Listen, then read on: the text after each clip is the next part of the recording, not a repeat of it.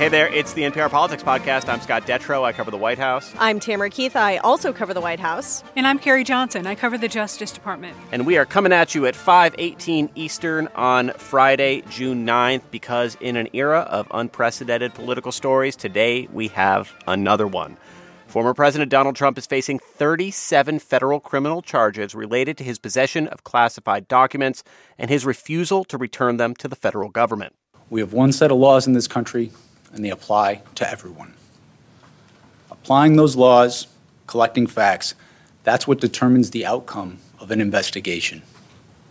Nothing more, nothing less. That was Special Counsel Jack Smith speaking earlier today. Carrie, Trump posted news of his indictment on social media last night.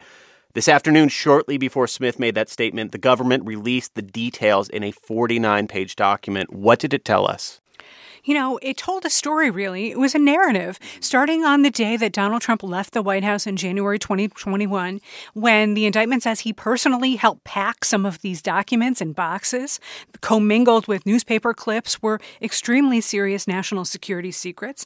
Moving into his time at Mar-a-Lago, where in Bedminster, his other resort in New Jersey, where he was bragging about secret materials in meetings with people who had no business knowing about any of that stuff because they had no security clearance, and then allegedly directing his lawyer to mislead the FBI about what kind of papers that Trump actually had, overseeing a conspiracy, really. A lot in there. I was particularly struck by some of the transcripts of recorded conversations where Trump seems to admit that he knows he's not allowed to possess or share this information. There's one moment he's showing a military document and he says, quote, "See, as president, I could have declassified it, but now I can't. But this is still a secret." And then he says at another point, "This totally wins my case, except it is like highly confidential, secret. This is secret information." I mean, my legal career ended by taking the LSATs, but this seems like pretty solid evidence, Carrie. Well, friend, the name of the law here is willful retention of information related to the national defense. And the quote you just read out there goes to the element of willfulness, of what Trump knew, what his state of mind was. In most cases, that can be really hard to prove. In this case, it appears the Justice Department has a tape of Trump saying that the person who was interviewing Trump recorded that, and now Jack Smith has it too. Carrie, this makes me think about another thing that came up a couple of times in the indictment, which is they go through the evidence of what he allegedly did, and then they have quotes of him in the past saying, "That's a terrible thing to do." And this is one of those cases where they had a quote from him saying, "How are reporters getting classified information? Whoever is giving it to them is terrible." And then he was in an interview when he waved this document around, allegedly. Yeah, the indictment also goes back to 2016 and the 2016 campaign, in which he made several remarks about the need to protect national security and not have stray documents, a club with which he used to beat then-candidate Hillary Clinton. Those words came back to bite him in his indictment, which, by the way, is the first federal indictment of a former president in United States history. Yeah. And Tam, we had gotten a vague sense from some of the earlier filings and a lot of reporting around this, what kinds of classified documents we were talking about here that Trump had in his possession. Can you give us a sense of what they actually were? Because this goes into detail. The indictment goes into a lot of detail here, including about what these documents were. And I'm just going to read a few quotes here. One of them is a document from 2018 concerning White House intelligence briefing related material. There are a bunch of those, actually. That seems to be from the presidential daily brief that he must have kept. And then things like this: undated document concerning military capabilities of a foreign country and the United States with handwritten annotation in black marker. And then this document dated June 2020 concerning nuclear capabilities of a foreign country. And the reason why that matters, aside from not wanting stray information about nuclear capabilities rolling around, is that even if Donald Trump, if this case goes to trial, asserts a defense that he declassified some of these materials, the Energy Department, in fact, is responsible for declassifying nuclear-related secrets. So Trump would have had to go through a procedure. Doesn't seem he did. Mm-hmm. Trump no surprise, has had a lot to say today. Tam, what has he been saying? He has been saying a lot on his social media app, Truth Social. A lot of criticism in here for the special counsel, Jack Smith. He also says that he doesn't buy the argument that Joe Biden knew nothing of the indictment of his number one rival, me. And then additionally, he says that he's an innocent man and that this is all part of the broader witch hunt against him. He put out a video last night. And quick detour into the politics of this for a moment, which, Carrie, you pointed out, we've never before had a former president charged. We've now had it twice in the last few months with the same person. But Trump is not only that, he's also running for president. He is far and away the front runner for the Republican nomination. This is another wildly unprecedented moment we found ourselves in. How has the rest of the Republican field been responding today? Right. And the polls would indicate that he is above 50% in some polls, and that he was helped by the last time that he was indicted. So you have someone like Ron DeSantis describing this as the weaponization of federal law enforcement. That's a theme you hear from a lot of Republican leaders.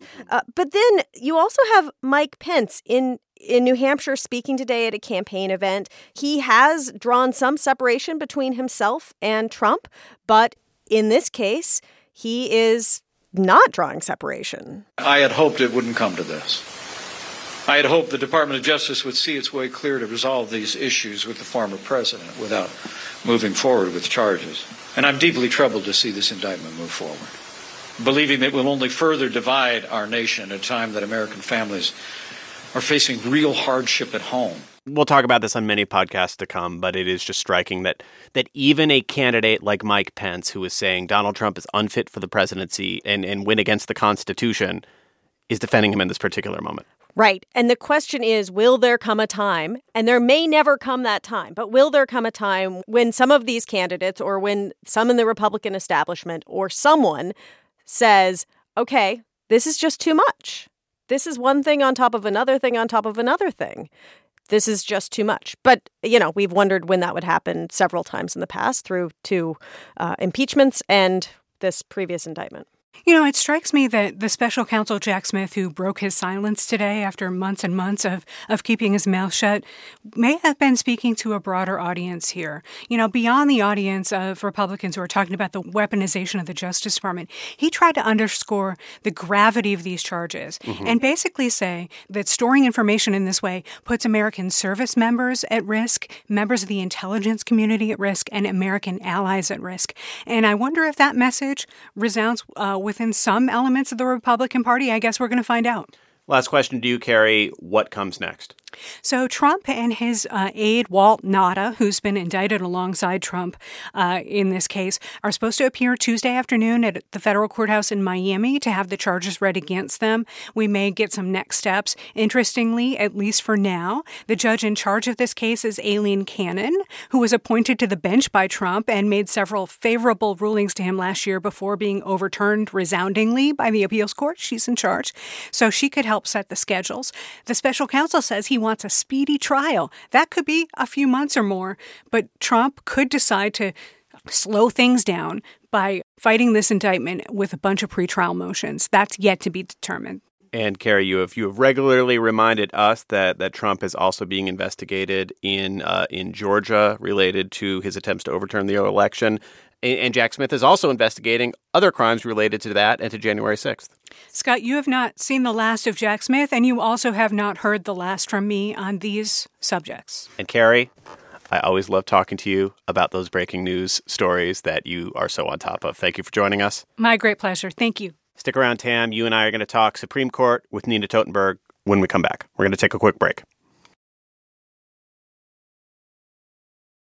We are back, and we're joined by Nina Totenberg. Hi, Nina. Hi there, Scott. It's the month you're on the podcast the most. Oh, God, this is the month my husband says he never sees me. He goes on trips. I think most listeners know why, but that's because this is where all the major Supreme Court rulings come at the end of the term.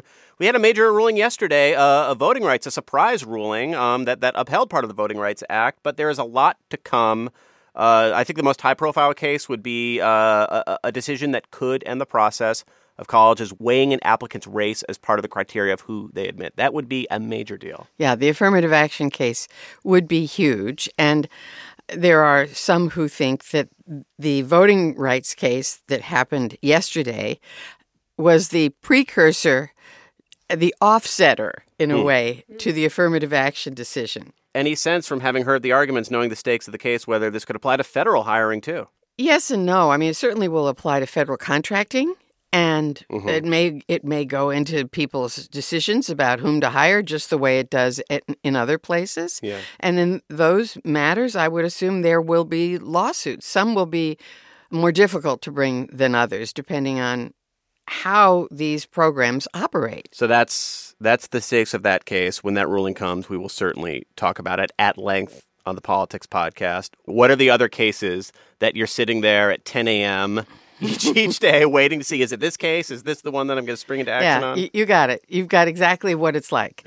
So one other race case is there's a challenge to the Indian Child Welfare Act, which gives a preference to Indian adoptive parents and Indian foster parents. And there's a challenge that says that's an unconstitutional racial preference. And so that's another race case. Then there's a huge case challenging whether businesses can refuse to provide their services to gay people because it violates their free speech. For example, this is mainly in gay marriage services. So in this particular case, it's a website designer who says, I don't want to design websites for somebody's gay marriage. It's against my religious beliefs. And then there's a huge election law case about this, what used to be considered a fringe theory, the independent state legislature theory that says only legislatures can not only draw congressional and legislative lines, but you can't challenge them in the court. And they also are the only people who can write election laws. This is the most extreme version of it. And I think the court is going to there are ways to get out of deciding this, but I think they want to decide it before the 2024 election. And the implications of that politically are huge. Huge. The potential for election challenges. Yes, there will be election challenges. And if they don't settle it before 2024 or considerably before that, I think the court is going to hold on to this case, even though it may technically be moot, because they just have to say what is the standard for various kinds of lawsuits. Tam, there has been such a theme of the Biden administration of, even though Joe Biden holds the White House and for a while Democrats had control of the House and the Senate, Democrats have gotten so many losses on so many key issues they care about from the federal courts, from state houses where Republicans hold control. And these have all been instances where Joe Biden hasn't had much power other than to say, this is wrong, and I hope people turn out and vote, which by and large worked for him last year. But it's very limited. Nina's ticking off so many other areas that Joe Biden cares deeply about and might get yet another big loss on. How is the White House thinking of responding to these rulings that are coming? They have had the sort of don't boo vote philosophy to all of these, which is, yes, they are outraged by the outcome. They say it's terrible. They say there is nothing they can do through executive action, and you just have to go vote and make it the law. Or you just have to go vote and elect Democrats to Congress. So then Democrats in Congress can pass laws that will remedy these concerns. And that is literally what they're saying about the Dobbs decision on abortion. And it's also what they're saying with regards to student loans. If they lose on student loans, what the White House will be able to say is, we tried. Yeah. Give us credit for trying. This conservative court said we couldn't do this thing that we tried to do, but hey, young voters who we really need to turn out, at least we tried. All right, Nina Totenberg, I have a sneaky suspicion you will be on the podcast again in the next few weeks. I think so. I hope to be here every week of June. Every week. The regular Nina segment. The regular it's like Shark Nina Week, segment. but Nina month. Yeah. Yes! One more break, and clearly we've started with the spirit already, but after this, can't let it go. And we are back. It is time to end the show like we do every week with Can't Let It Go, the part of the show where we talk about things from the week we cannot stop thinking about, politics or otherwise. I haven't been given the script for this segment, and suddenly Asma Khalid and Susan Davis stormed into the studio. So, hi, everybody. Hi, Scott. Hey, Scott. I think it's fair to say that what we can't let go of, but we have to, is you. You. Scott's like, I'm too emotional.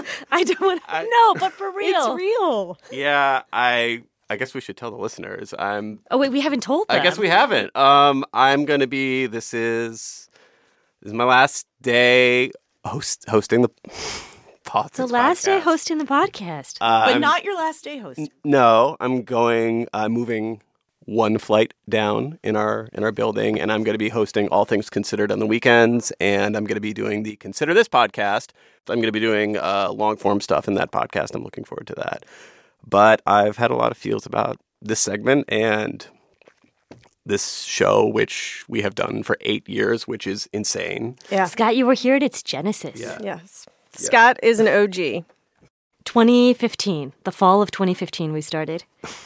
Right? Yeah. Wow. We've been together a long time, guys. Yeah. It's hard to... Through it's so always hard many to say life goodbye. moments.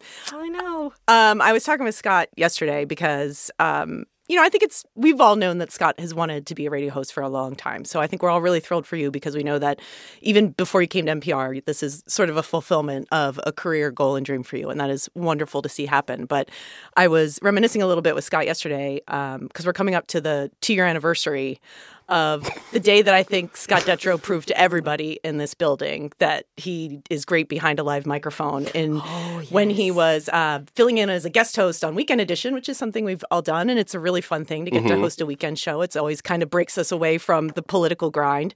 And shortly before the show went live, Oh, my God. the entire comms system in NPR went down. Collapsed. Like there was no internal comms. There was no way to even Google stuff. You were alone in a studio with a live mic. And I was actually called in to be a studio buddy with you, to have somebody in there to talk human. to Another live body. if we couldn't get any other guests on the phone. And I sat in that studio with Scott and watched him work for 2 hours with basically no net and no notes. And I was very sweaty. Amazing. it was a hard... I remember being on the other end because our editor called me and was saying, just get in front of the microphone, talk to Scott about whatever story you're working on this week. Unbelievable. I went back through my email and I found the note that I sent the desk after that all happened. And it just said, I need to echo the shout out to Scott. I had a front row seat to the madness. He was living every broadcaster's nightmare scenario. No comms, no email, no scripts, no prep time, and no clue what guest was coming up next or where in the world they were coming from until the minute they were live. Tape was crapping out and having to vamp throughout it with no notice, hitting and blowing up the clock mid-segment, and a tech workaround that involved having to read hastily written scripts sent via text message on a dying my cell God. phone that needed to be charged in between hits. My phone was replaced the next day. Not to mention having to pivot from live convos on Putin to the Westminster Dog Show. And he did this for hours. It was remarkable, and he handled it with grace. And yes, a fair amount of sweat. I salute you, my friend. So you deserve this, but you truly earned it that day. And I hope that was the hardest day you ever have in the chair, because then it's all downhill. Let's hope so. Thank you. I love that memory, Sue, because I think it tells people how phenomenal Scott is as a host. But the thing I keep coming back to is I think for a lot of us, we know Scott as just, the human being and friend, journalistic collaborator that he is. I don't know that listeners always get that glimpse into what Scott is like. And I've been thinking about so many good memories. So Scott and I, I'm sure listeners know this, we, long-time reporting collaborators. We covered the 2016 election cycle and the 2020 election cycle, kind of, I would say, arm in arm. And there was this moment at the end. Scott, do not tear up. I'm looking at you across the computer right here. So there was this moment after the crazy Iowa caucuses. Remember how crazy that was? It was not decided in 2020. And Scott and I had to take a plane to New Hampshire. It's this weird plane that I think is chartered. It's this weird state. But it is this really weird plane ride. It's full of journalists. Those are the only people aboard this, I don't know, what time was it, 2-3 a.m. flight that we took At least. from Iowa to New Hampshire. And for some reason, there was a camera crew on doing B-roll footage that night. No, they were doing like a documentary, and they were sitting right next to Yes. us, and we were like, no. And I remember telling Scott, I was like, you're worn out. I don't know about Scott, but like you look like a mess. You're Yes. so tired. And I delegated Scott with one very dear friend duty. I was like, do not let them take any B-roll footage of me. And I am proud to say, I don't know, I've actually never seen this documentary, but I like to believe that Scott held We by are his not- word. we are not do in not it. appear in this. But I mean, those are the moments, Scott, that I'm really going to miss. I feel like you have been such a close collaborator. And we've been saying this, I think both of us, to each other all week, is that I don't know that I will ever have as close of a reporting partner as I have had in you. I think those are really rare to find. So Even if for half of that election we were not in the same space. that's what I think is amazing. Yeah. Even Yeah. covering covering the election through a pandemic, I felt like you were probably the closest reporting partner I've ever had, which to me just speaks volumes. And I'm going to miss you a lot. I am, like Sue said, very happy and proud for you. Thank you. But we are going to miss you so much. Can I steal one more memory real quick? Yes, Um, yes. My favorite Scott memory, I think, and I don't know how this happened exactly, but we both had babies within a week of each other. Oh, yeah. And then we were on leave together at the same time. And so we went to a crybaby matinee with our babies. Ant-Man 2. Ant-Man 2. Yeah.